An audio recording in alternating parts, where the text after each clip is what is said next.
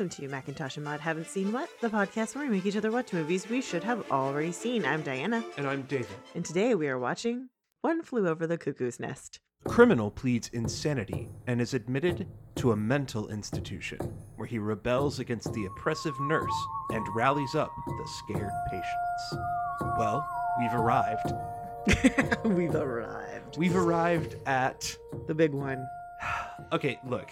We're not going to say why this movie is such a big deal. But if you know anything about Oscars history, you know. You know. You know. We're not gonna pretend. We're not gonna pretend. Okay, it's a big deal. This is the big one. We know it. Duh, duh. Holy fuck! This was almost 50 years ago. Jesus, I feel old now. Anyways, this is considered one of the seminal films in American movies. It just is, and it has been for a long time. Okay. Partially because of the accolades it got. Sure. And partially just because over time it's endured. I understand that. I mean, after we watched it, I said, well, that's definitely the best film that we watched for this year. I mean, I'm hands down. It still holds up really well. It does. It does. It is not an easy movie to watch at all. No, and some of the things that are extra uncomfortable are just, the things that are just were culturally bad then are just extra culturally cringy now. But it's interesting in that I also don't feel like the movie tries to play it off as that's okay. It doesn't judge its characters necessarily. No, and most of it comes from our truly unlikable lead character anyways. Yep. So, there's nothing likable about that guy. There really isn't. McMurphy is a horrible dude. He is one of the most flawed heroes. He really has no redeeming qualities. And yet, he's still better than the villain. True. I mean, that's fair. But we'll get into it. But it's a good argument. It is a good argument. It's well done.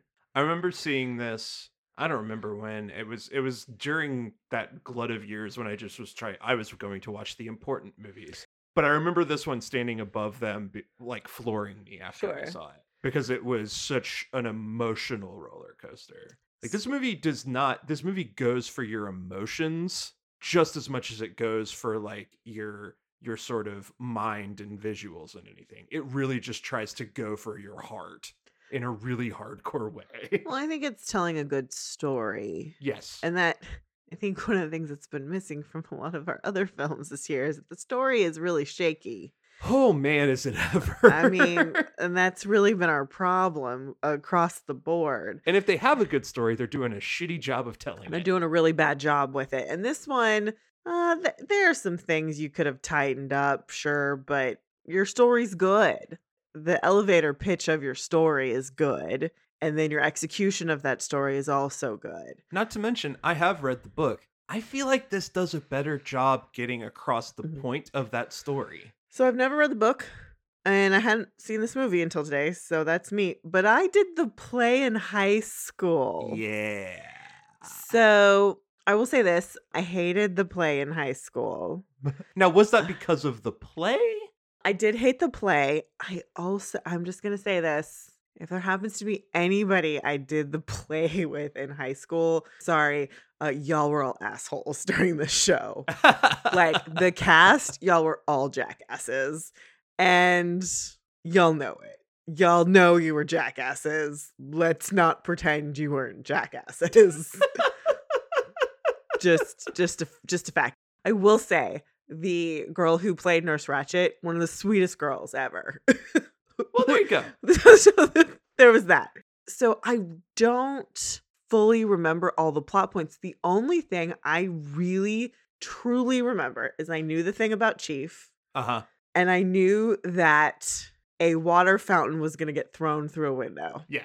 Because that was a big fucking deal for us, technically, theater-wise, because we made that happen. It's a big fucking deal for the show. Well, and then there was a party. There was going to be some partying. But all the other story points, don't remember them, don't have any idea. So, when we're watching this movie, it's like, oh, that's going to happen, that's going to happen. And then it happened. I'm totally guessing, because I'd never seen the movie. Yeah, it's interesting. There's a lot of this detail with the production and the writing of it. Mm-hmm. But I think that this movie this has happened a lot in the 70s where they're really looking at trying to capture the essence of the moment. But this movie, above all of them, actually figured out how to do that. Okay. And they have a very solid base to work from. Mm-hmm. But maybe it was by pure luck, but they managed to actually capture the real moment, the real magic that's not necessarily written into the script of and the story of the movie. And that, I think, is what adds the extra bit of flavor to this movie that really makes it soar. Well, that has to also be on the backs of the strength of the story itself. Exactly. And it always, that's why we always tend to start with the writing instead. It's like, if that is solid, everything else, even if your writing is amazing and your story is amazing, but you have a shitty director and shitty acting, you can still have a good movie. Yeah. We've seen it happen. You can still have a pretty good movie, but no amount of great direction and great acting can save shitty writing. Yep. We just know that to be true. We've done the work. So anyway, generally, we are positive about this film. We're positive about this film. Now let's dig in a little deeper. Okay. The budget for this film was $3 million. Oh, okay. That's low. Low, it grossed $109 million. That is high. It made a lot of money. Mm-hmm. It was a huge success. I can guarantee you that's another reason why it got such acclaim. I mean, part of it is this movie resonated both with audience and with critics. Sure. It's one of those very rare pieces. Sure. And I get that. It's a movie that has such high caliber acting and skill in what's being done on screen, but also just tells a story that anybody could watch and resonate with. Mm-hmm. And those are hard to find. Yeah. So it was co-produced by Saul Zaentz, kind of well known in film producing circles, Okay. and Michael Douglas. Oh, okay. Before, Michael Douglas had really been in a lot of things. Okay. So now we get into the backstory of this. We won't talk about Ken Kesey's novel yet. We'll get there when we get to writing. But Ken Kesey writes the novel, Mm-hmm. and then the play, based off of that novel, has its first opening in 1963. Okay. And Kirk Douglas has the starring role as McMurphy. Oh, okay. In that production, Gene Wilder played Billy Bibbit. Oh, wow. In 1963, so this is like young Gene Wilder. Yeah, that is that. Yeah, wow. And the run of the play, as far as I could tell, it got okay reviews, but it didn't last very long. Mm-hmm. It kind of came, featured for a minute, and left. But Okay. Kirk Douglas held on to the film rights. He wanted to star in the film. Okay. However, it wasn't enough of a success for it ever to get any traction. And so Kirk finally talked to his son Mm-hmm. when he grew too old to play the role and said, "What the hell, you take it. I can't make any money off of this project." Okay. So Michael wanted to make the movie and he wanted to take the starring role. Okay.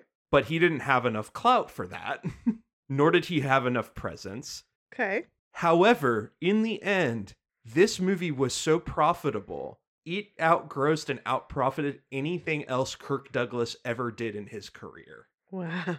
Like this movie, I'm pretty certain set up the Douglases. That's what it sounds like. And it probably launched Michael's career. It probably gave him the base to where he could produce a couple more things, and then he was able to, I believe, produce The China Syndrome, where he had one of his first big starring roles. So this is like a big deal for Michael Douglas. Oh yeah, I mean, with that type of return, that's the type of money where, as an actor, you can then fund the film that becomes your starring vehicle. And you're that young and you produced one of the most acclaimed movies in movie history. Yeah. Like, you're going to make some huge headway based off of that. Yeah. A lot of studios were scared off by the length of time of making the film, the thought that they would have to film for an extended period of time to do it. Mm-hmm. And Kirk Douglas had met our director, Milos Forman, Mm-hmm. while Milos was still living in Prague. Okay. He is a Czech director, and Kirk Douglas went overseas on a trip with the State Department to do sort of a cultural exchange with a communist country. So Kirk wanted to send the book to Milos Forman, Mm-hmm. but it's very likely that the book was censored by the state government. Okay. Forman thought Kirk Douglas had slighted him. Oh. Kirk Douglas thought Forman was rude and hadn't responded to him sending the book. And they had a tiff about this for a while until somebody finally figured out that the authorities had been the reason why it never got to him. That's hilarious. And in one story of a studio trying to make demands too big for the movie, they were only distribute and finance if the ending was rewritten so that McMurphy would live. Fortunately, Saul Zaentz literally just walked out the door at that. That's good. They knew they were going to keep the story intact. That's good. And you have to, my God. Yeah, like the impact of the story is gone if McMurphy lives. The ending is so tragic and yet beautiful. It's definitely of its time for sure. Yeah, Here's the thing. The ending of McMurphy for me is not the big, rousing, amazing part. The amazing part is Chief finally deciding he's going to go. Chief being ready to go. That's the amazing cathartic moment. Agreed. I guess for me, it's not so much that I feel McMurphy is tragic. His ending is tragic because there's a part of it that is, but it's also like, it's just so earned. Yeah. What happens to him, this journey, is just like, well, this is earned. And it's like, I mean, it's not okay because like, it's just not. But it's like, the cynic in me is like, you did this to yourself. That's the part in it where I'm just like, yeah. Well, I don't know, man. Like, because there's also a level at which this movie is definitely trying to say, and the novel was very explicitly trying to say, that the institutions around us are attempting to break us down. Oh, well, that's 100% true. And that's really the whole basis behind the story. McMurphy is trying desperately to fight against that, and in the end, he can never cut through. But he's also a horrible person. Yeah, well. And the saving grace of McMurphy is not anything he does so much as the impact that he makes on the men around him. That's the big deal. Take the ball. Now, jump up and put her in the basket, Chief! Huh? Jump up and put her in the basket! Not you, Bancini. Raise up, Bancini. Where you going? Where? No. Fast break. Defense. Get back. Back. Yeah. Come on, Bancini. Where the fuck you going at? General, get this man around here. That's it. Back. Over at the Chief. Fast break. Fast break. Hit me, Chief. Hit me, baby. Put it in the basket, Chief. Put it in the basket. Douglas scouted locations and chose the Oregon State Hospital for filming because its superintendent, Dr. Dean R. Brooks, offered unlimited access to the hospital. They only had to spend $250 a day despite completely trashing places in the hospital for those scenes. I mean, I think they paid for that stuff, but like they had full access. They were really doing that in the hospital. And Dean R. Brooks plays Dr. Spivey in the film. Oh, okay. So he is the actual doctor. As we get into it, it's a little concerning, but from what I can tell, this actually was like a really interesting experiment in working with the patients. I don't think it's as icky as it seems on the surface, because I think there was a genuine working relationship with everybody in the hospital. I hope so. It's just there's inherently a exploitive nature. Yeah. And do these people know what they were being asked to do? And I don't trust the filmmakers to be like, yeah, they totally understood. And for the hospital to agree to this is just, I mean, HIPAA violation all over the goddamn place. It's not good, and it shouldn't have been done. We'll talk about it though, because I think there was some of that consent involved. I'm not okay with it. I understand. I definitely understand. I'm not okay with filming people in treatment.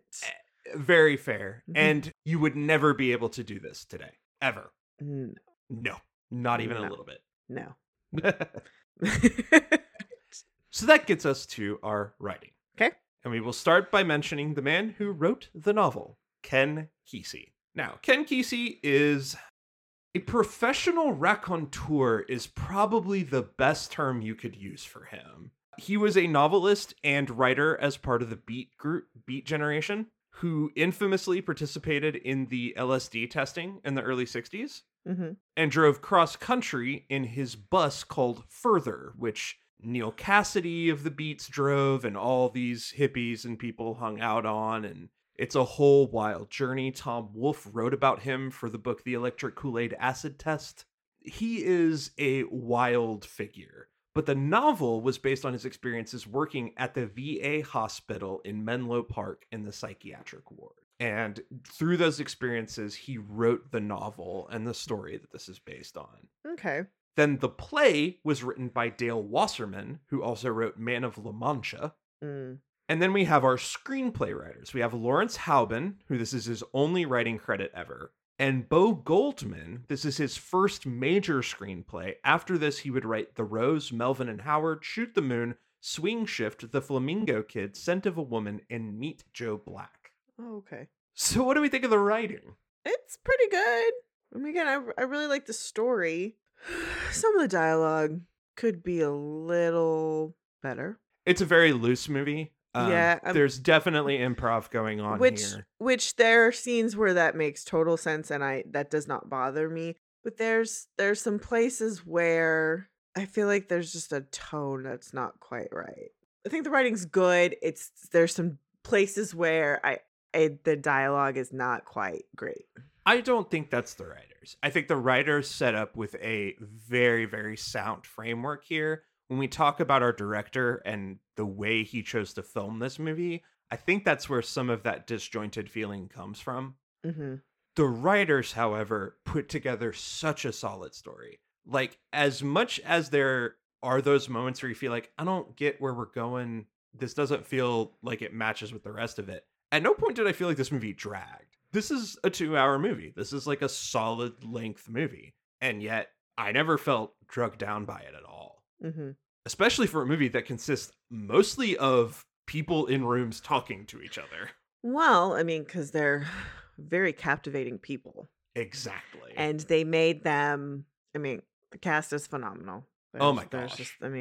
And they gave them very distinct personalities and they let them run with it. And they did.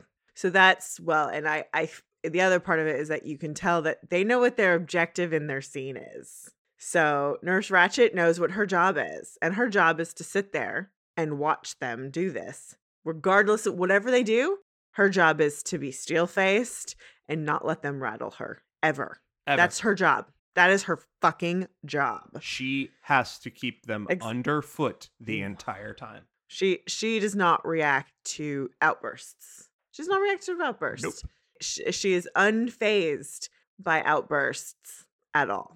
Up until the moment where it is impossible not to do so. Correct. Which is fair. So, and that's interesting. And, and then it's McMurphy is trying to get everyone's number. The problem is he's around people whose number is not consistent. Nope. And that he does not understand. Him and Harding, the whole movie, are so fascinating. Because Harding as a character is at once both a big talker, but then when the chips fall, he is going to run back to the corner. Well, there's that. But then when he gives his big reveal, I'm self-admitted. Yeah. I can leave whenever I want. Wait a minute. I didn't know anything about how much. Wait a minute. Now listen. Now look. I'm voluntary here. See, I'm not committed. I don't have to stay here. I mean, I can go home anytime I want. You can go home anytime you want. That's it. You're bullshitting me. No. He's bullshitting me, right? No, Randall. He's telling you the truth. As a matter of fact, there are very few men here who are committed. There's Mr. Bromden, Mr. Tabor, some of the Chronics, and you. But when McMurphy hears that, it's like, what the fuck are you telling me? Why would you ever volunteer to be here? It's like, and then not just him, but all these guys. Well, And- no, and- some of them get it. Some of them are kind of like, okay. Like they get the need to be there. Billy Babbitt needs to be there. He Yes. understands he needs to be there. Chief understands I need to be here. There are several of them that understand the need to be there, whether they chose to be there or not. It wouldn't surprise me if in writing this story, there are several that the author decided, you decided to be here, you decided to be here, but I'm never revealing that. But that's as an author, I am making that your motivation for how and what you do. But when he says that, it just blows it so open. It totally changes how you have viewed him for the whole movie. And it comes at exactly the right moment in the Mhm. movie too. Yeah. It totally flips the movie on its head right when we change the act. But at the same time, what everyone forgets is McMurphy chose this. Yes. That's the other part, is McMurphy chose this. That scene with him in Washington in the pool. Oh. Yeah, there's that, but at the same time, because he just thought he was beating the system, and it's just like, no, dude, you chose this, but you didn't realize what you were choosing. Uh-huh. You're an idiot. That's what it comes down to. Yeah, he's a bad guy. He's a bad guy. Mm-hmm. And yet in the middle of that somehow manages to make a connection with people in a really impactful way. Ken Kesey was incredibly bitter about the adaptation. He railed against the producers, said they were butchering his story. He vowed never to see the completed film. Oh, okay. Now, he's a tempestuous guy, Okay. definitely lives his own world, but his biggest complaint, and was the main thrust of a lawsuit against the producers, was that his story is entirely from Chief Bromden's perspective, which has a certain impact. It really does. You have a Native American character who is silent, Mm-hmm. who is the view lens for Sure. all of this, about a story about institutions breaking people down. Totally. That's a big fucking deal. Absolutely. I will say, as an idea for a novel, that's awesome. Mm-hmm. As an idea for this movie, Mm-hmm. I don't think it would work as well. Well, the problem is, for a movie, how do you have Chief? Well, there are ways. There are definitely ways. He's a narrator. He's a narrator. You get a voiceover, but then who's telling the voice? So then you just have this voice. I feel like, again, I have not read the book, so I can't really speak to that. But I feel like Chief gets to have a very active role in this movie with the way it's set up, and he's still very tokenized. I don't want to pretend that he's not. No. Absolutely. It's 100%. Like, this is not like great indigenous representation, because it's Absolutely not. It's not. However, Chief is a badass character. Well, and it would undercut the impact Sure. of that moment. Sure. When we see Chief reveal, I'm faking all this shit. No, they're just when he offers his gum, he's just like, thanks. Juicy fruit. Well, you sly son of a bitch, Chief. Juicy fruit. Wait, you can hear me. You sly dog. And I just love that his responses to McMurphy are still silent. Uh-huh. He's just shaking his head. Mm-hmm. But in It's- just this wonderful way. But what's amazing about it is that he chose to reveal that to McMurphy. Yeah. I don't think they told us how long he's been there, No. but it's been a while. But he talks about how, they completely just wrecked his dad. Sure. They wrecked him throughout his whole life and then drove his dad to drink. Sure. And he was like, if I didn't get somewhere, I wasn't going to make it. Sure. Sure. Yeah. I mean, that's amazing. So yeah, he's been there a while. So it's just like, you chose to tell this guy. This is the guy you reveal your secret to. That was so interesting. But probably because this guy doesn't need to be here. He doesn't need to be here. And also, he doesn't give a fuck. Yeah. The one really positive thing about Uh-huh. McMurphy's character, and the one thing that you see consistently, is that he does not care what these guys have gone through. Mhm. He does not care that they are considered damaged. Mhm. He will talk to them like human beings. That's true. I will say that he talks to him just like any other asshole on the street. Yeah, like Like- names aside that he says really bad things, He says, but he marginalizes everybody just the same. but at the same time, he humanizes them in the way he interacts with them. In that really fucked up way, that is how he humanizes them. Exactly. Um, The fishing boat is probably the biggest moment where you True. see it was like, no, all these guys, we're going on a fishing trip. We're just going on a fishing trip. we're just going. Y'all are perfectly capable of going on a fishing trip, and then you're like, this is not the best plan. Okay, maybe there's a little more supervision needed, but for the first time in a long time, they got some agency. Yeah, And he gave them that opportunity. they got to not be patient. exactly. And that is Important. what his character is offering Yes. despite all of his flaws. So yeah, I get it. I Yeah. get him being pissed, but I also go, I don't know, man. I think this works better for a movie.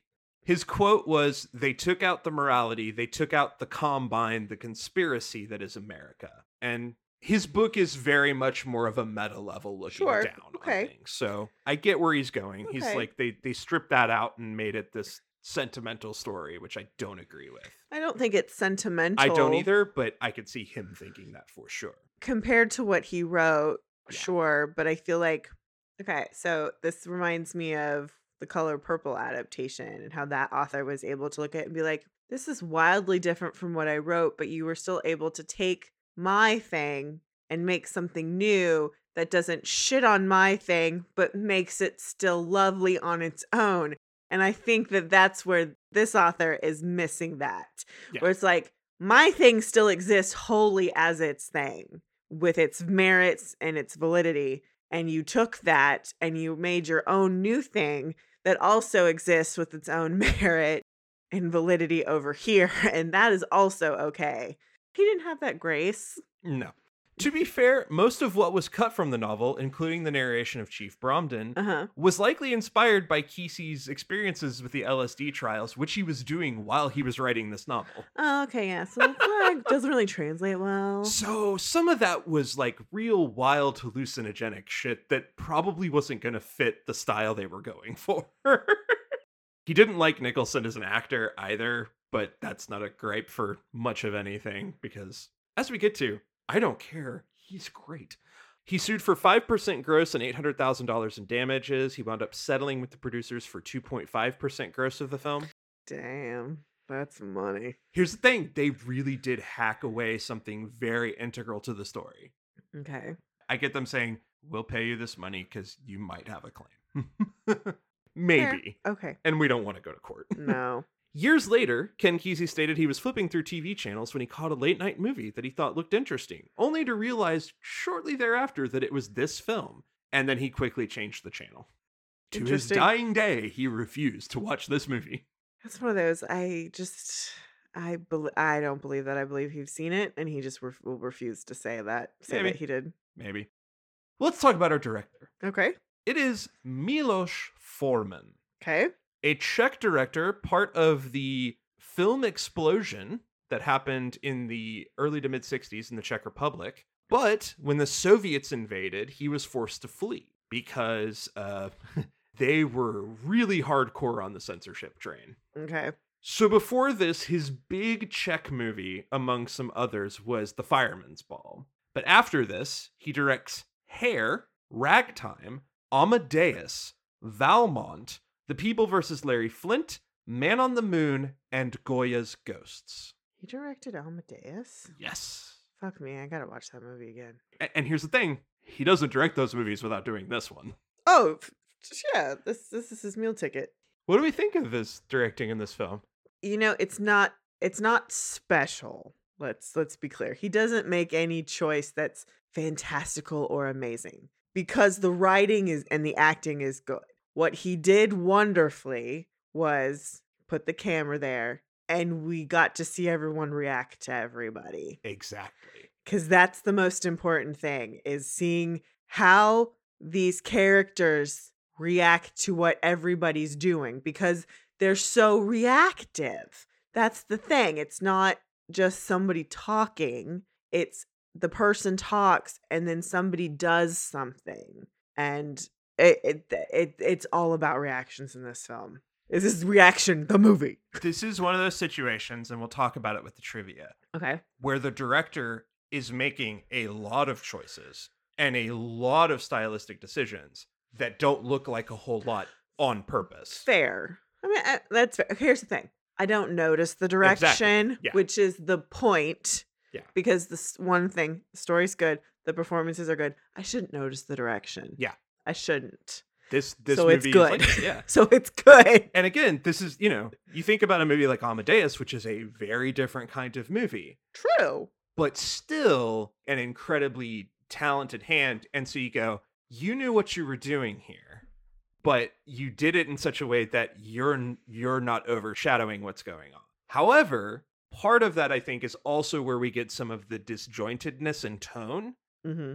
So in making this movie, his biggest objective was to get it as naturalistic as he could. He almost wanted Okay. this to be like a documentary. Sure. And part of that was that his native Czechoslovakia, everything was either propaganda or very big, boisterous comedy. Like the movies that he made rebelling against the censors were like big, weird, absurd comedies, because that was in directly opposing what the censorship would say. Okay. This movie, he's like, absolutely not. I want it to be very verite. And he cited the 1967 documentary Titicut Follies as an inspiration. That was a documentary that I don't recommend people watch. You might find footage. It's incredibly harrowing because it is a documentary about patients in a mental institution in 1967. And it is unflinching, and it is dark, and it is pretty awful, and Mhm. led to investigations of our mental health system. Well, that's positive. Yeah. Which, just to be clear, is still severely fucked up today. It's still awful. But It's at the almost 50 years later, and it's Yeah. still severely fucked up. he used that to say, I want to capture that same feeling with these actors, because that is the story we are telling. It's set in the same time period. It's set in the same type of institution. Mm-hmm. Granted, an institution that sounds like it was trying much harder to work for the benefit of its patients, the Mhm. actual institution. But he screened that film for the cast, so they got an idea of what life would be like in this horrible ward. Nicholson and Fletcher also witnessed actual ECT performed on a patient so that they could view what that would be like, Mm-hmm. which I understand. If Jack's going to have to portray that, he's got to see what that's like. ECT, harrowing at the time. Now it is a procedure that has been refined and has been effective for people, but that is one of the most horrifying scenes in the movie. Yeah. Watching it makes me go, I teared up because it's just so hard. It really didn't affect me. I don't know. I think part of it is just like, by that point, you have finally started to get on board with McMurphy, and then you see this really horrifying treatment.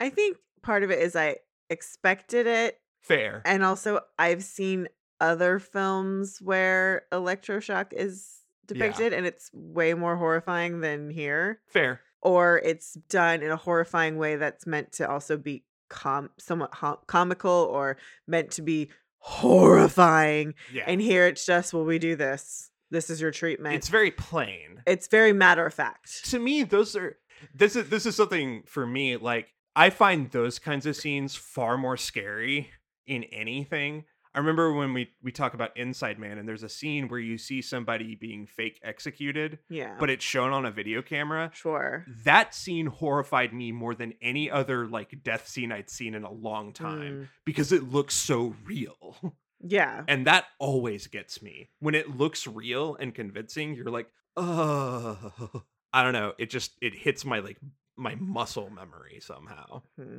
Milos Forman actually stayed and lived at the hospital for 4 weeks prior to filming. Mhm. And in that time, he observed a lot of the extras and production staff were actual patients at the Oregon State Mental Hospital. One patient hired by the production company had a stutter. He had stuttered for his entire life. Through working on the film, that stutter disappeared entirely. Oh, wow. They worked closely with the patients. Mhm. They were integrated into the daily production. And this is where I really appreciate it, is that they were working on the staff. It wasn't Okay. just that they were in the film. They were also helping with cables and lighting and different things throughout the They were production. production crew. And so the actors and the crew and everybody they all throughout this production just got used to being around the patients. They were just part of the movie. This is where I think that, especially the doctor being in the film, he was using this as an opportunity to engage. I don't know. Okay, Again, it's still very exploitive. Them working on the crew, there's a part of me that kind of goes, okay, well, this is a thing that's happening here. So this is an opportunity. This is a happening. This is an opportunity for busy work to get out of our routines. And it's just, it's kind of like, let's put on, it's like, this is the school play that's happening. Let's work on the school play, everybody. And that opportunity to give people some agency in a different way than just doing your normal day-to-day routine. Totally. I don't have a problem with that, but the filming part, that still makes me really uncomfortable because the working on the crew could end at any moment. Anyone who doesn't want to could, I'm not doing this anymore. Yeah. Something happens, we're not going to do this anymore. I don't think that, because here's my thing with the filming. If something goes awry while filming, they're not going to stop filming that shit. And they're going to put that shit in the movie. Especially not the way Foreman filmed, and we'll get there in a minute. So that's what makes that I'm still like, I'm still not, I'm not comfortable with this. And also, did these people have the agency to be able to give consent, or was their family able to give consent for the people who legally did not have? You know what I'm talking about? I'm just like, this is icky and I don't like it. Without a much longer and robust discussion of that, yeah, it's totally there. I don't trust the production. What I really did like, though, was to hear that crew portion. The crew, I appreciate the crew. I appreciate that the doctor was on set with the crew. Like, I appreciate all of that. Yeah.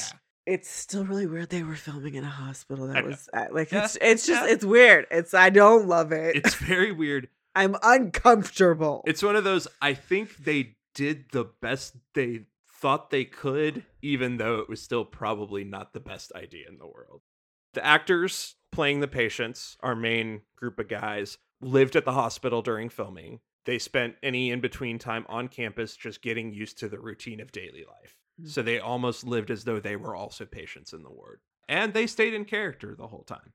Okay. Foreman would often roll cameras at moments when the cast was not aware. Yep. That's not good. To capture the real moment. Mm-hmm. Now, again, especially with respect to the patients, that's bad. With respect to the actors, Yeah. It's rough. He relied heavily, though, on reaction shots to pull side characters into scenes. Okay. This is where I go, like, the biggest success of this movie is partly because he was catching people at moments when they didn't think they were on camera. Okay. The flip side of that is that that's where you also get some of those disjointed feeling moments. Okay.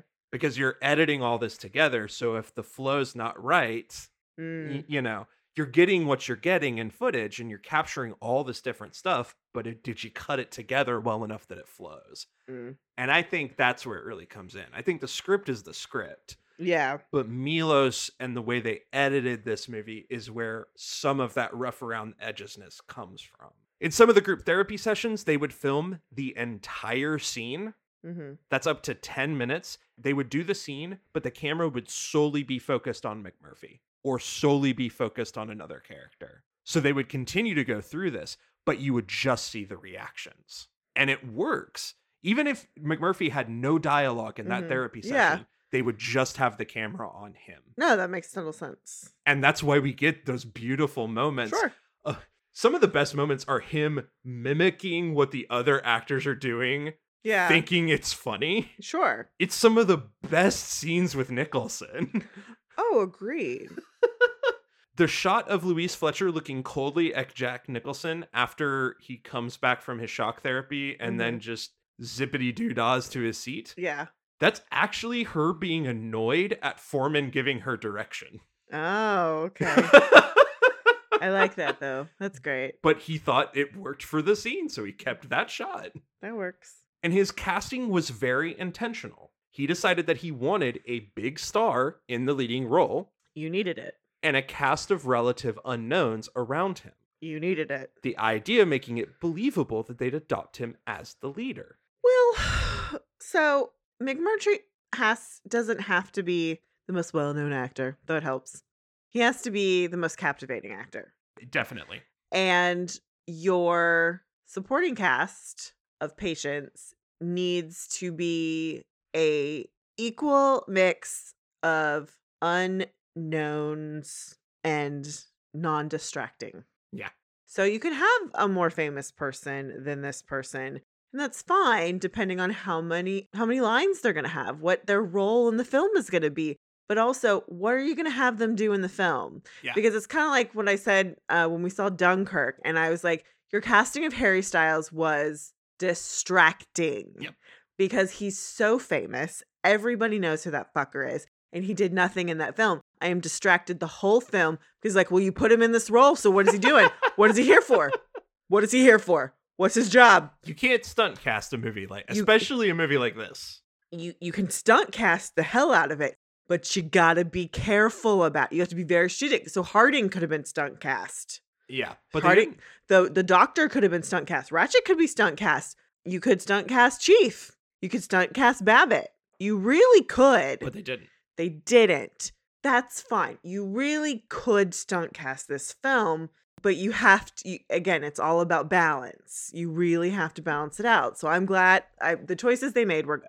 He actually cast most of the actors after having them perform in group therapy scenes. Oh, that's great. That's exactly how you figure out the mix. Oh, no, absolutely. You have them do that, play different roles. That's also how you figure out the chemistry. Exactly. It's like casting a family. I gotta mix y'all up and see how y'all work together. Look, whatever issues that Foreman might have created in the way he filmed the movie, he cast this pitch perfectly. Sure. You could not ask for a better mix of actors to make this movie. And honestly, that's where this movie really launches off.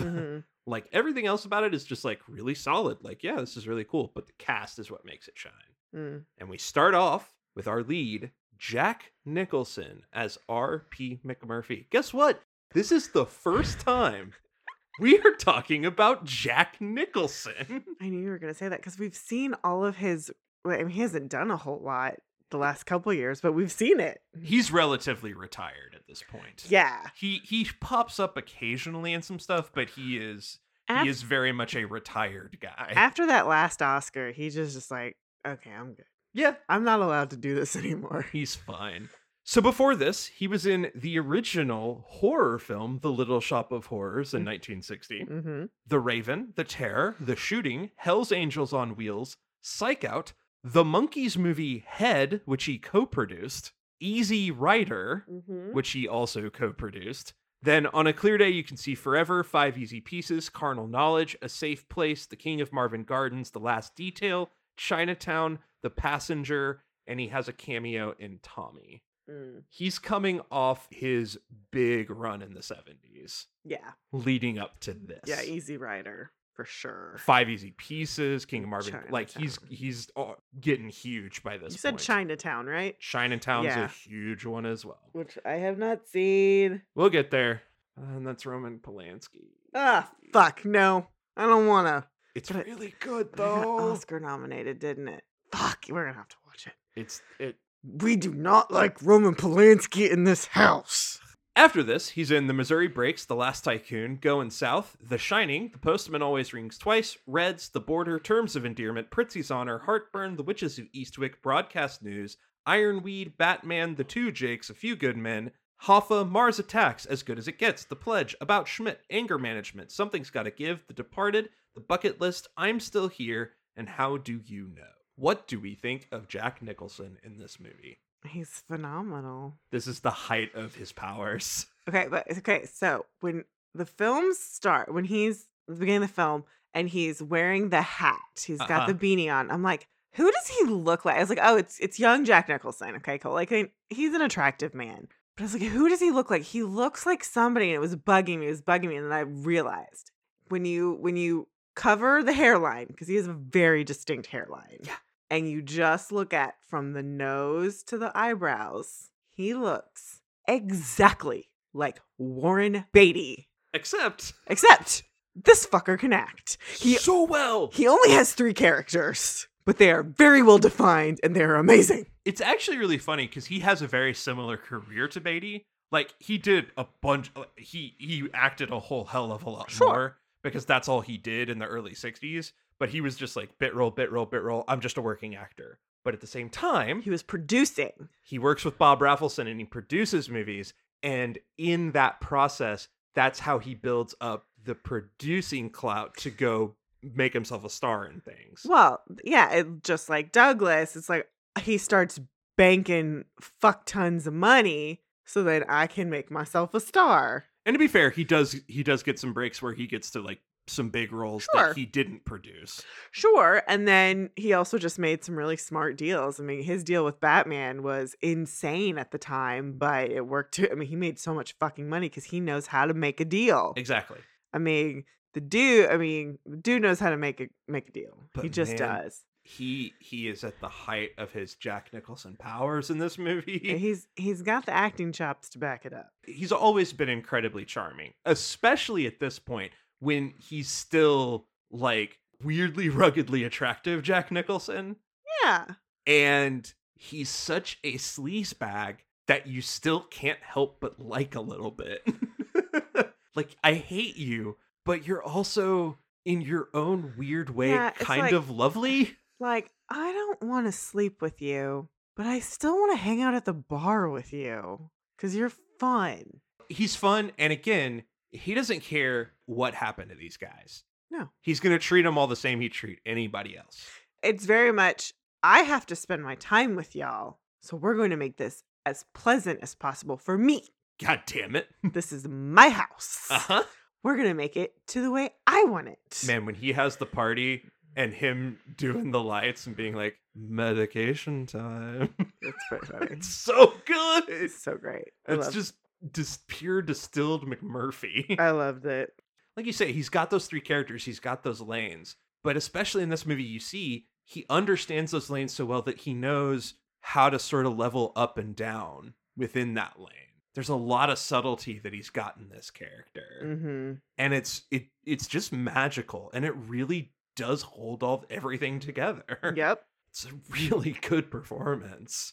So he must have sensed something about how the success of this film was going to go, because he only took percentage points. This was a relatively low budget film, and he was too expensive. He would probably be too expensive, but he took the percentage points, and because of the success of the film, it made him tons of money. Hells yeah. Hells yeah, he made fuck tons of money. Smart guy. Again, he must have known. He just must have known that this was going to be a hit. Most of the cast would stay in character during filming, even when the cameras weren't rolling. So when Nicholson first arrived, because they were all there for a while, working on characters, working on scenes, and then he came to set. When he came in, he was incredibly disturbed by how realistic everything was. He ran outside and asked somebody, "Do they ever break character?" It's funny. However, he did have a point. Sidney Lassick, who plays Cheswick in the movie, became more and more emotionally unpredictable throughout the filming of the movie. Okay. He literally started to morph into Cheswick. During the final scene, when Chief is smothering McMurphy, he was off screen. Mm-hmm. He became so upset in a giant emotional outburst that they had to remove him from set in order to film. He started to dive way too deep into the character. It just really emotionally affected him. Yeah. And Cheswick is a character that is tapping so deeply into deep emotional wells. Well, and the thing about Cheswick is that character, I'm not a psychiatrist. I've not studied psychology. I've just watched a lot of TV and movies. That character has a very childlike quality. Yeah. Wherein they have clearly had some trauma, because everything that character does is to get approval of whoever the parent in the room is. It's why it's so amazing when he stands up and yells about the cigarettes. Come on. I don't want his cigarettes, and I don't want his, or his, or his, or his, or his, or his, or his, or his, or even yours. Do you understand that? I want my cigarettes, Miss Ratched. I want my cigarettes. I want mine, Miss Ratched. What gives you the damn right to keep our cigarettes piled up on your desk and to squeeze out a pack only when you feel like it, huh? Of course, that's what's happened, because that's what happened. So McMurtry became like his quote unquote dad. Yeah. At a point, that became his parent. Yeah. And then that was also why he couldn't say no to Ratched, because that's mom. Yeah. in their situation. And I could just see, I mean, just it just happens when you work on something, when you artistically, you just get really emotionally attached. It just becomes really hard to get yourself out of that headspace or that emotional space. Especially if you spent that long of a production That long. in character the entire time. Which is dangerous. And, especially with these darker films, you just have onset therapy just constantly. It's like, we're talking more and more about like intimacy coordinators. You also should have some therapists on board to just talk about, like character immersion and all that crap. This is just a good plan. There should just be therapists everywhere all the time. This is my new plan. They brought stuff up about Sidney Lassick to Dr. Brooks, and Dr. Okay. Brooks said, I understand. If something does happen, we have everything we need to help care for him. Well, that's great. So Dr. Brooks was examining these guys and Was keeping offering an- advice if he needed to. Well, that's great. So that was there for them. But like in an official capacity. Yeah, I know. That's sad. And that's just sad. To me, the thing about this movie, it's like, look, I love Jack Nicholson's performance, but to me, the thing that gets me so much are all of these other characters. All these other characters and actors just hit me right in the heart. He is held up by them. Not to say that he's not good, but he's not interesting without their reflection. It's all about reactions. Yeah, this is a movie about reactions. Yeah. He is not as interesting without their reflection. And so, like I said, I love him, but True. He's phenomenal. the amazing stuff in this movie comes from everybody else. And I mean, it's that give and take relationship. He has to give them something to react to, but their reactions are gold. Now, we know Jack Nicholson has a pretty big ego. No. But in the case of this movie, he might have asserted it for the better. Okay. So, the long-standing rumor was that production got shut down for 2 months on the film because Nicholson got hair plugs. Okay. That's not true. You can see by his hairline, there's no indication of plugs whatsoever. No, that dude does not have hair plugs. The real story is a little more fascinating. Ooh. Foreman's original plan for the narrative of the movie was that the ward was in complete chaos when McMurphy arrived. Oh, okay. And McMurphy would somehow settle everybody into their roles. Oh, no. Nicholson said that's a terrible idea. He instead thought that McMurphy would have no emotional impact as a character if they were already revolting against Nurse Ratched. Absolutely. He's 100% correct. And at that point, what's the point to my character? Agreed.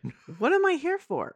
They battled for a while over this. Oh, Foreman thought his idea was correct, and neither of them were budging. The 2 months was actually 2 weeks, and Jack Nicholson wasn't gone. He ran a mutiny with the rest of the cast against Foreman. He refused to allow Foreman to run rehearsals, running them himself. So this is bad, but also he's a producer, so he has that power. He's not a producer. Oh, he's not? No, Okay. he's just an actor who's getting points in his contract. Oh, I mean, this... It's bad, but I get it works for the movie. I mean, you have the biggest dick energy. The only thing I can think is that he also talked to Zantz and Douglas about this. That's the only way you pull this off and you make it work. And not get fired. Is you go to the producers and be like, this guy's going to fucking ruin this movie if I don't take this over. Y'all want to make money? We all want to make money, right? Because we got a great script. We got a great cast. We gonna make money? Fuck this guy. Like, look. Yeah, I'll still work with him, but this is how this is gonna fucking work. Yeah. He became the de facto director when it came to the cast. Yeah, all those guys have the biggest dick energy. Yeah, that's how that works. But like I said, this is one of those few situations where I was like, The BDE worked in his favor. White dudes. Nicholson and Foreman only spoke to each other for the rest of the production through the cinematographer. Yeah, I believe that. And whenever media or studio execs came to set, they then faked a happy relationship in order to keep the production going. Good for them. It's one of those weirdest things where they're like, we know we're in a death battle here, but also we want this movie to succeed. Here's what I'll say here. Well, biggest dick energy, which white dudes, seriously. Very much. They also, I will say this, they essentially put the production above everything else. They put their jobs above anything else. They put being successful above everything else. Yeah. So I respect that a little bit. This story is very likely why Jack Nicholson does not appear in any special features for this film. Yeah. There are interviews with everybody else, but Nicholson does not talk about it. Because it would probably get him in big fucking trouble. Yeah. He would probably get sued and they would have cause. But you know what? It worked. It worked out fine. He was right. Nicholson did actually try to lift the water fountain, and he got big scrapes on his arms after doing so. I thought you were going to tell me he got a hernia. No. However, he gets the line of the century after he does it.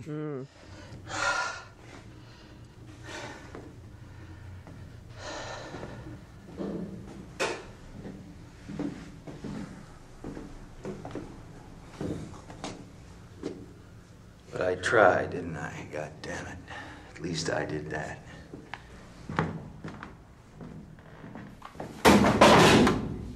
Oh, that moment is so good and such a distillation of his character. But I tried, didn't I? He's like, I know I'm in debt to y'all for like $50 now, but fuck it. It was worth it to prove a point. He's that guy. He is. Who could have been better? Oof. Marlon Brando. Boo. Gene Hackman. Maybe. I get the vibes. Not as much big dick energy, though. Not as much fun. Gene Hackman would have been amazing as Harding. Oh, he could have been, yes. Yep. Steve McQueen. I've never seen anything with Steve McQueen. Burt Reynolds. Ooh. Okay. Yeah, he would have done it. But you kind of got to make him more of like a cowboy guy. James Caan. Also, yes. I don't love James Caan. I don't love him. But especially in the 70s, I get it. he had the swagger. I get it. And John Voight. Ugh, no, not hot. All right, we get on to our next actor, and that is Louise Fletcher as Nurse Ratched. Before this, she did TV in the late 50s, took a long hiatus from acting after having 2 sons to raise her family, and then started up acting again in 1974 with Robert Altman's Thieves Like Us before getting this role. Wow. After this, Exorcist II, The Heretic, The Cheap Detective, The Lady in Red, Firestarter, Once Upon a Time in America, Nobody's Fool, the 1987 Flowers in the Attic, The Karen Carpenter Story, Blue Steel, The Player, Virtuosity, 2 Days in the Valley, High School High, and Cruel Intentions. What do we think about Louise Fletcher in this movie? Bitter old hag. No, I mean, she plays her part. You're like, you hateful shrew of a bitch woman. Like when he calls her a cunt, you're like, yep. They've shown enough for it to be like every time you're like, I don't know about this guy calling this woman out, but every time you're like, no, she's that horrible. Yeah, it's like, yep, you were having this is the corner of the world where you are in charge of everything. You're God here. And you love that. The way she wields that power too, and the way that there is this thing where you could see this idea in Ratched's mind that she is doing something therapeutic, but in reality, she is damaging these men so much. Like, the whole Billy Bibbit thing at the end is horrifying. I can explain everything. Please do, Billy. Explain everything. Everything? Aren't you ashamed? No, I'm not.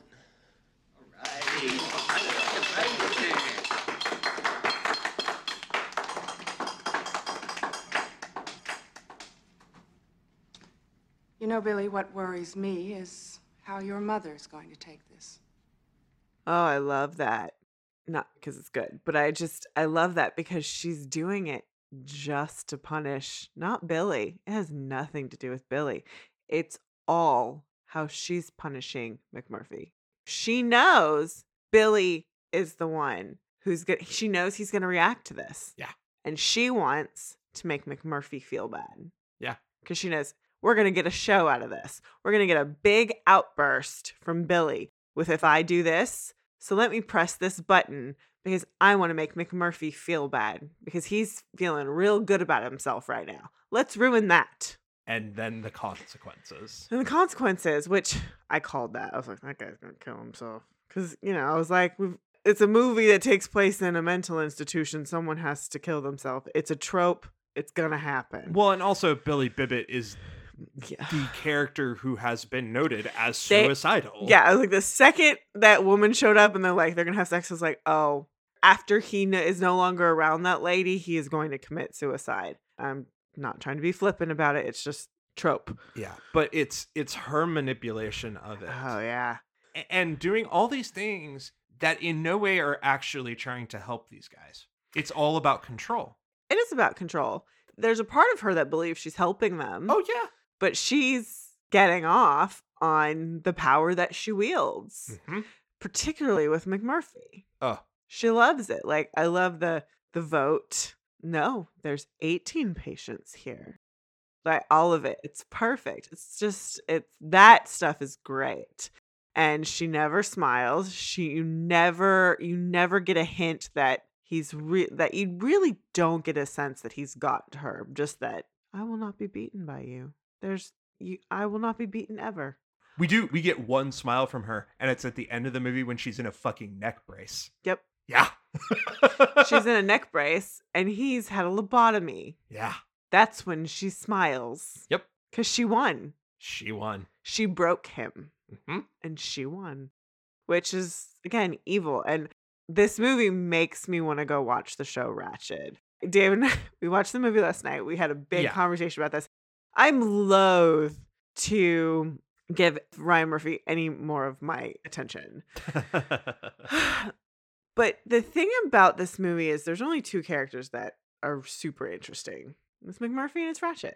And the thing about Ratched is we don't know anything the fuck about her. She's evil as fuck. And one of the things that is interesting about villains is like, how do they become villains? Were they born evil or were they made evil? It's one of the two. And so that thought experiment with this whole film, we don't know anything about her. We don't know if she has a family. We know nothing. We don't actually know her name. They called her Mildred at some point, but like that is her name. Okay. But we have no context for this woman. Yeah. And it's just fascinating. So it's like, who was she before then? Yeah. And so it just makes me kind of go, okay, so what did Ryan Murphy imagine for this woman? It concerns me, but Yeah, because that dude is problematic as fuck. Yeah, I originally I was just like, no, absolutely not. Oh, same. And if I recall correctly, I think it was because I was hearing about it coming off of seeing Joker, and I was like, no more, no more mental illness trauma porn. I can't. No. Exactly. But I agree with you in that there is room with this character to actually do some type of an exploration. Well, it's the same thing with, Disney doing the villain films. Yeah. It's just like, who is this person? And so long as you come up with something interesting, a good story, and then you execute it well, this can be great. The problem is Disney's doing a fucking horrible job with it. Yeah. The only truly good villain backstory for a woman that I've seen, because they've done it with some dudes pretty interestingly. I won't say good, but interesting. Only good female villain story that we've had is Wicked. Wicked, if you've read the books are phenomenal. The musical, which is nothing like the book, but also amazing, gives us a whole backstory where you're like, cool, interesting, I get it. Otherwise, you're just like, this woman, I mean, like, she's just crazy. So, yeah, it's just, this movie makes me want to go watch that, and I'm just like, oh, man. It does look pretty. And Sarah Paulson's amazing. So maybe it'll be okay. It's quarantine. I can watch 10 episodes of TV and call it a day. Literally a day. Fletcher auditioned repeatedly for the role for 6 months. fuck? Foreman, each time she auditioned, said something's not landing right. Every time she came in, he was just like, it's just not working. Sorry. And he kept calling her back. There's just something about it. Huh. And we'll go ahead and do this now. There's a who could have been better. One big who could have been better. Lily Tomlin. Lily Tomlin's role in Nashville was written for Louise Fletcher because Louise Fletcher is the child of deaf parents. Yes. So that was written with her in mind. Sure. And she'd worked with him a year earlier. Lily Tomlin was actually offered this role. Yeah. But she did not believe she was prepared to take this kind of a role on. Because she hadn't done drama before at that point. And she had not done film. Oh, that's right, because Nashville was her film debut. Right. She had done lots of theater and lots of improv and comedy, but she had never done a film. Okay, yeah. And fair. And so they wound up flipping roles. They swapped roles. So he kept calling her back, and finally something stuck, and he went, I've called you back this many times. You're the right person. Yeah. No, I get that. It's just like, something's not right. No. But couldn't stop. I get that. You're just like, it's nobody else is right, but for something about you that I just can't not, you're sticking in my head. Yeah. So that's important. The thing is, she's not overly compelling. She's not this overly attractive woman. It's one of those perfect castings of, this is going to sound like an insult, but it's not. She's an unremarkable woman. Which is the entire point. Exactly. Yeah. And that's not an insult. It's like, no. That's why you're so amazing. I liken it to like a Kathy Bates in Misery. It's just like, you? She has to be completely unassuming in order for it to work. Also because she has to be that robotic in the presence of such big personalities. Sure. It was a difficult, conflicted role for her. Oh, it would have to be for anyone. Because it's one of the most difficult, conflicted roles anybody's ever done. She was so disturbed by her performance in the film that for years after, she couldn't watch it. Oh, fair. Because it was just it was so wrenching for her to have to do. Sure. She said the entire time I was just so upset that everybody else was able to laugh and joke and play around, and I just had to be cold and heartless. Oh. In fact, near the end of the movie, she got so frustrated, she stripped to her underwear in an attempt to somehow prove that she was not a cold-hearted monster. That's funny. She just ran in front of this room of guys and was like, I'm not horrible. I'm spontaneous too. That's funny. This is a hard movie to make. Sure. She felt it was important to make the character human, but unsympathetic. Sure. She understood that this role was pure evil, but she felt like it was impossible to play it that way. So she determined that Ratched did actually care for the patients. Sure. And she thought that the effort she was taking was the best for them. Sure. But she was ultimately misguided by her standard of care and drunk on her own power. Sure. But the thing is, that totally reads. And that's why she's so fascinating. I know. She's like, yeah, you are drunk on your power, and you think that this is going to make these patients better. Yep. You're fucking wrong, but you think this is what's best. Fletcher said that Ratched's hairdo, which was incredibly tight and old-fashioned for the time, was both a signifier of her character and also, it did not go unnoticed, the devil horns on top. Yeah. No. And she apparently was not aware how sought out the role was until a reporter mentioned it to her during the filming. Because let's get into the other who could have been betters. Interesting. Anne Bancroft.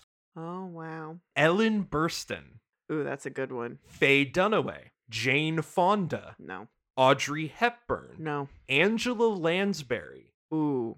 Jean Moreau. Shirley MacLaine. Yeah. And Geraldine Page. Okay. The biggest actresses of the 70s were all vying for this role.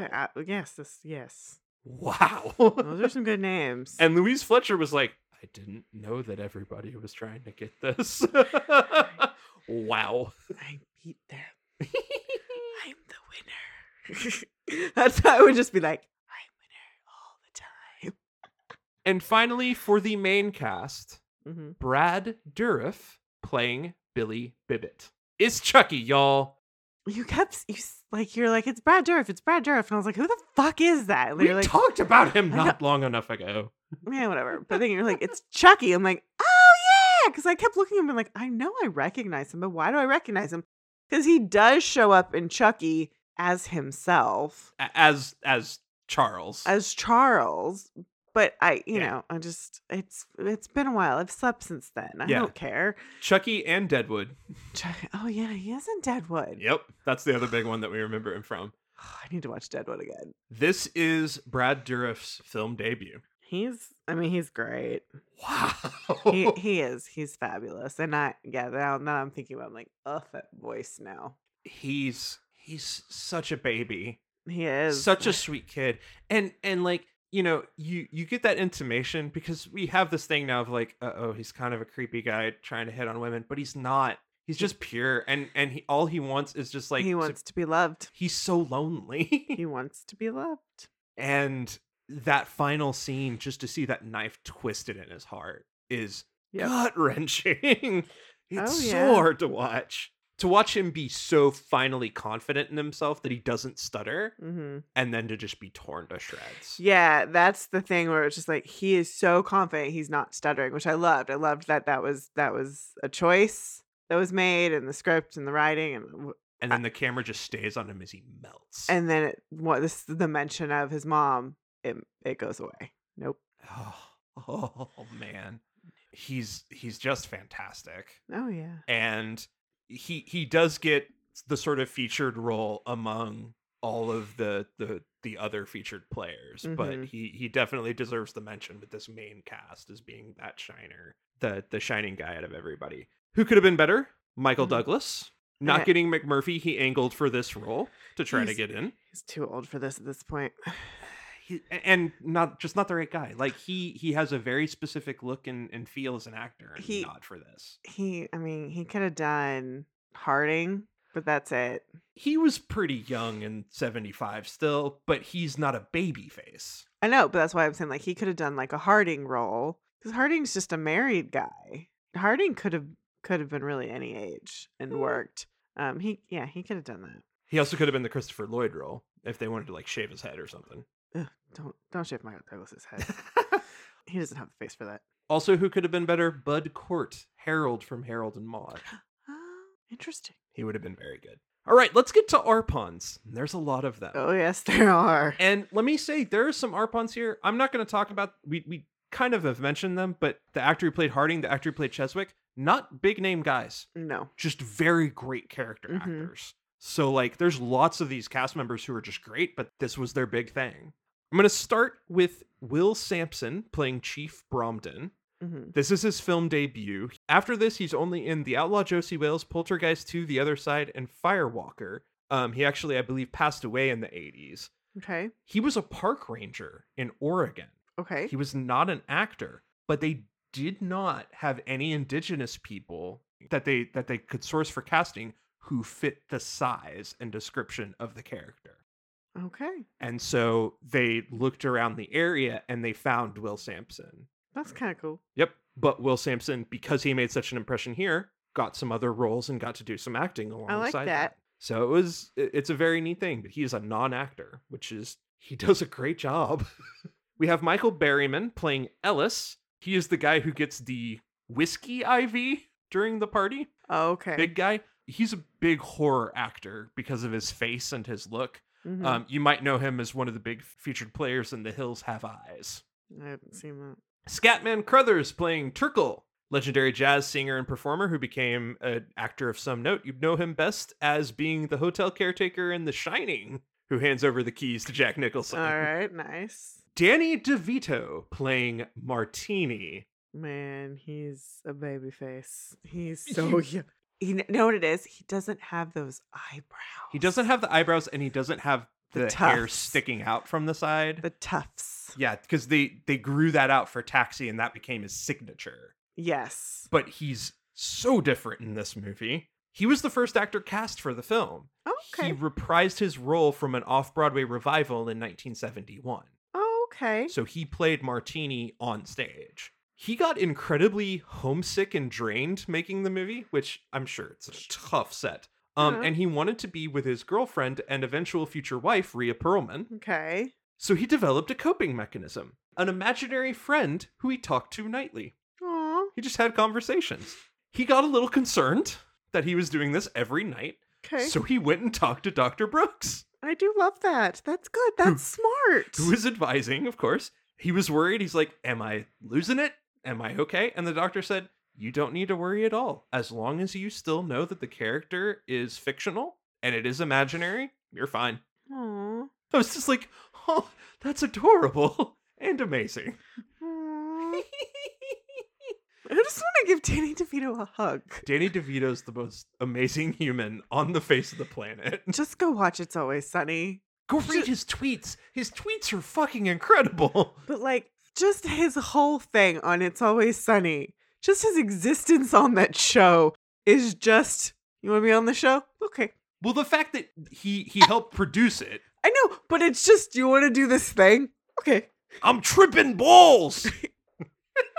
It's just so funny. Christopher Lloyd playing Tabor. This is also his film debut. You know what's really, truly frightening? His face has not changed at all. He has like maybe one more forehead wrinkle. That's it. Nothing has changed. I love Christopher Lloyd. He's the best. I love him as the angry guy. Yes. In this movie. Like, I know that he's always kind of the wild-eyed guy. He's always wild-eyed and loud. But like in this one, he is the guy who is just pissed at everyone and impatient. And then he gets to have you get to have the catharsis through him at the end. I love his reaction to Chief blowing up the door. Yeah. It's so good because it's so what we're feeling in that moment. Vincent Schiavelli playing Fredrickson, recognizable character actor. We've talked about him before in Tomorrow Never Dies, Ghost, and Fast Times at Ridgemont High. Yeah, he's everywhere. He's one of our regular Arpons. He had a great quote about making this movie. Quote, you had to be in this movie who you would be if you were insane. Interesting. Yeah. Fair. I think that guides how they develop their characters. Interesting. Aurore Clement playing a lady on the pier. We've talked about her before. She was the love interest that came about in the middle of Apocalypse Now on the French plantation. Angelica Houston is a woman in the crowd on the pier. Oh, really? And finally, Saul Zaentz as the captain on the shore of the boat. Saul Zaentz is the producer of this film, along with Michael Douglas. Oh, okay. Okay, let's get to nominations. And boy, there's a lot of them. Mm-hmm. Best Picture. Best Actor for Jack Nicholson. Mm-hmm. This caps a 3-year run for him. We talked about Al Pacino. Sure. He got nominated for Best Actor for The Last Detail, Chinatown, and then this film. Also, 3 classic movies. Best Actress for Louise Fletcher. Mm-hmm. Best Supporting Actor for Brad Dourif. Okay. Best Director for Milos Forman. Mm-hmm. Best Adapted Screenplay. Best Cinematography. Okay. Best Film Editing. Okay. And Best Original Score. Okay. All the big awards. The big ones. It stands head and shoulders above all the movies we've watched so That's far. true. I mean, It just does. I mean, just and it all comes down to the quality of the story. It truly does. And it has one, and then they executed it well. Yeah. Our biggest complaint with the other films has been that they had a really good idea, but they didn't do anything with it. really, the comparison is between this and Jaws. Oh yeah, Jaws is this year. I forget. That's the fight. Yeah, that is the fight. Interesting. Oh, I keep forgetting Jaws is in the mix. And I gotta say, between these two movies, I feel like they're both equally successful. They're doing very different things. Yeah, That's what it is. Yeah, you know, it's that's very true. That it's like my problem with 1917 and Parasite. It's like, you both did your job so well. Yeah. You did such different things so perfectly, and I'm not mad at either one of you. All right. Though arguably those two are perfect films, and these two are not. Not perfect, but very good. All right, finally, trivia. Trivia. During filming, a crew member was running cables and accidentally left a second-story window open. A patient climbed through the bars and fell to the ground, injuring himself. The Statesman Journal in Salem, Oregon reported the incident with the very fun headline, quote, "One flew out of the cuckoo's nest."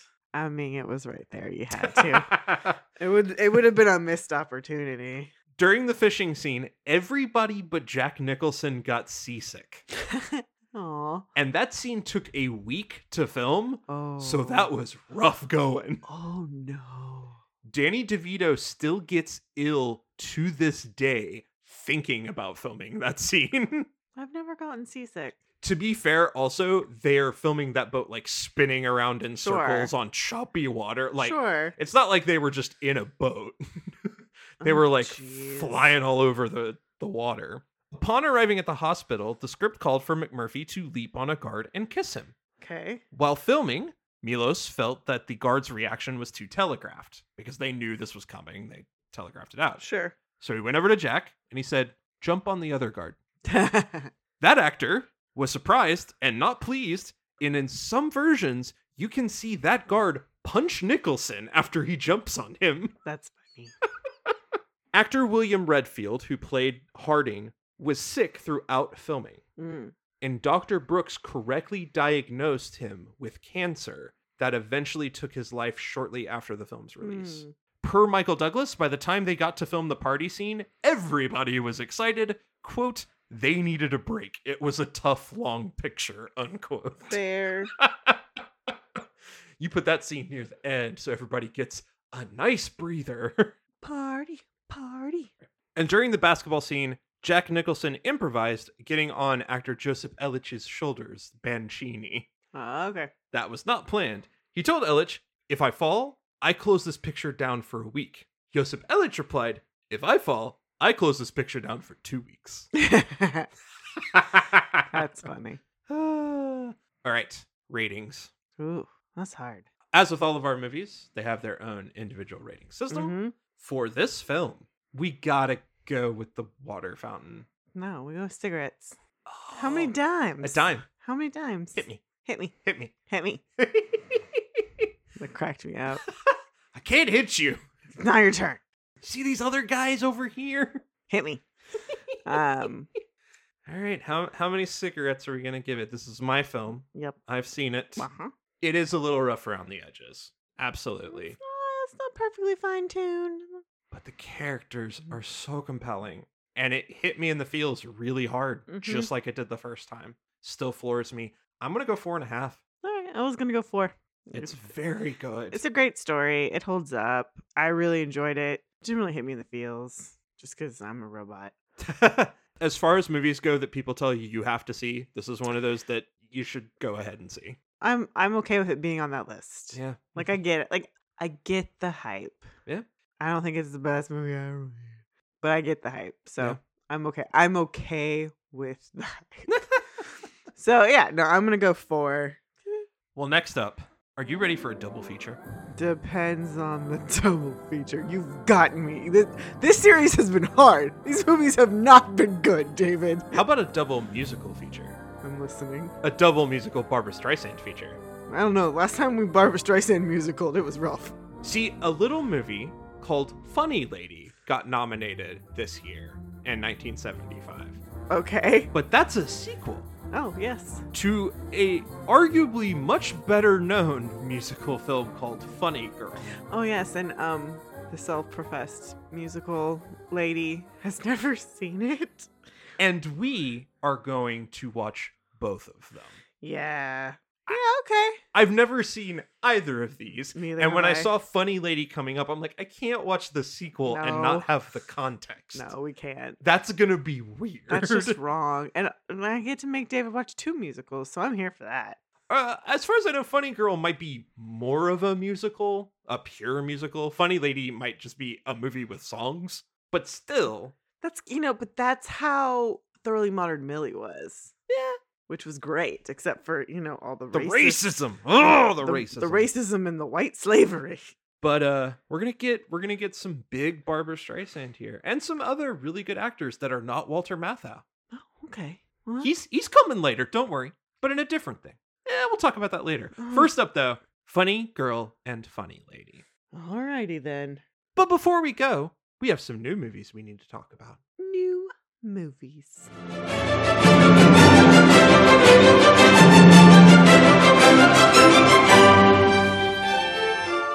All right. Well, today we watched Judas and the Black Messiah. Bill O'Neill infiltrates the Black Panther Party per FBI agent Mitchell and J. Edgar Hoover. As party chairman, Fred Hampton ascends, falling for a fellow revolutionary en route. A battle wages for O'Neill's soul. This movie was really good. It's very fucking good, and I'm really happy that more people are going to know who Fred Hampton is. Yeah. So when we watched the trial of the Chicago 7, I personally, because I didn't know very much, learned a little bit more about who he was. And then they reference his death in that film. So I kind of had some context for what was going to happen in this film. And then I got to see what happened. So that was very helpful to Diana, who knows jack shit about history. So that was good. That was, Daniel Kaluuya. My understanding is that he's going to be most likely put in the best supporting actor category.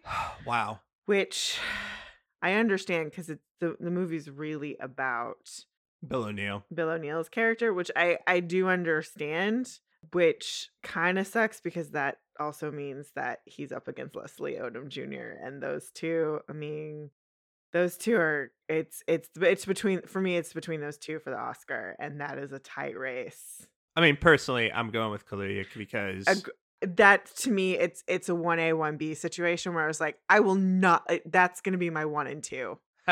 Like we can already, because if you've been following us and how we do Oscars for the top, I think it's 8 categories. It's 7 or 8. I can never keep track. We do a first place, second place. And how we do it to help differentiate, because otherwise our scorecards look the exact same. That's one of the categories that we do a first place, second place, and that's just how it's going to have to be, because it's going to be so hard. Kaluuya's channeling Fred so much. There's been lots of interviews and discussion and stuff that I really want to go listen to more about. You know, I think Stanfield deserves a lot of credit for this role as well. I know that he might not get the nomination, but especially in the second half of this movie, man, there's so much conflict he's having to deal with. And he's talked about how he needed lots and lots of time and care after this movie to process. Because he very flat out says, he's like, I hate this man. Like, everything I've had to learn about this man makes me just hate him for what he did. And there's just some framing of this film that they did really well, I think. And I just feel like he's getting overshadowed by Chadwick Boseman. And I'm sorry, but Lakeith blows Chadwick out of the water with his performances versus Chadwick. I'm sorry. There's no competition for me. Like, it's not a dig on Chadwick. He's an amazing performer. But it's Lakeith all day long for me. I think probably the biggest thing for me is, you know, there have been certain criticisms, especially around, I think, the framing of this movie, that they wish that they could have just had it framed as about Fred Hampton and the Panthers. And I get that. I really just love the fact that they don't pull punches with Hampton, because Hampton was a true revolutionary. He got very close to uniting a lot of different groups around an actual common cause. I think that's probably the thing that I love and also really hate about this movie is how needed it is and how relevant it is and how sad it is. Yeah. It's almost 50 years later and it's exactly as relevant as it was then. And that's the part that's so tragic. The different leaders of the Panthers had taken sort of different paths in militancy and in talking about things, but to a person, they all talk about Fred like he's mythical. And they basically, you know, they all said, had Fred lived, we probably would have had a full-on revolution, because they really believed that he could galvanize people that way. The fact that he was 20 and 21 when this movie was going on. Yeah. And he had managed to pull all of these groups together. We see the Young Patriots and the Young Lords in Chicago. Yeah, there's a scene there that I'm just like, yes. Because he understood more than anything, and he says it's one of my favorite lines from Hampton, is like, we're not going to defeat capitalism with black capitalism, we're going to defeat it with socialism. Yeah, it's a great film. It's been one that's been on our list for a little bit, and then with the Oscars around the corner, we're like, we have to see it before they pull it from HBO. I'm sure it will be back anytime soon. Yeah, or if if whatever the agreements are, it'll move to a different streaming service, whatever. It's worth it to see. Definitely. Yeah. Hard movie to watch, but Hard. really, really good. Hard but good and very important. All right. Well, until next time. Bye, everybody.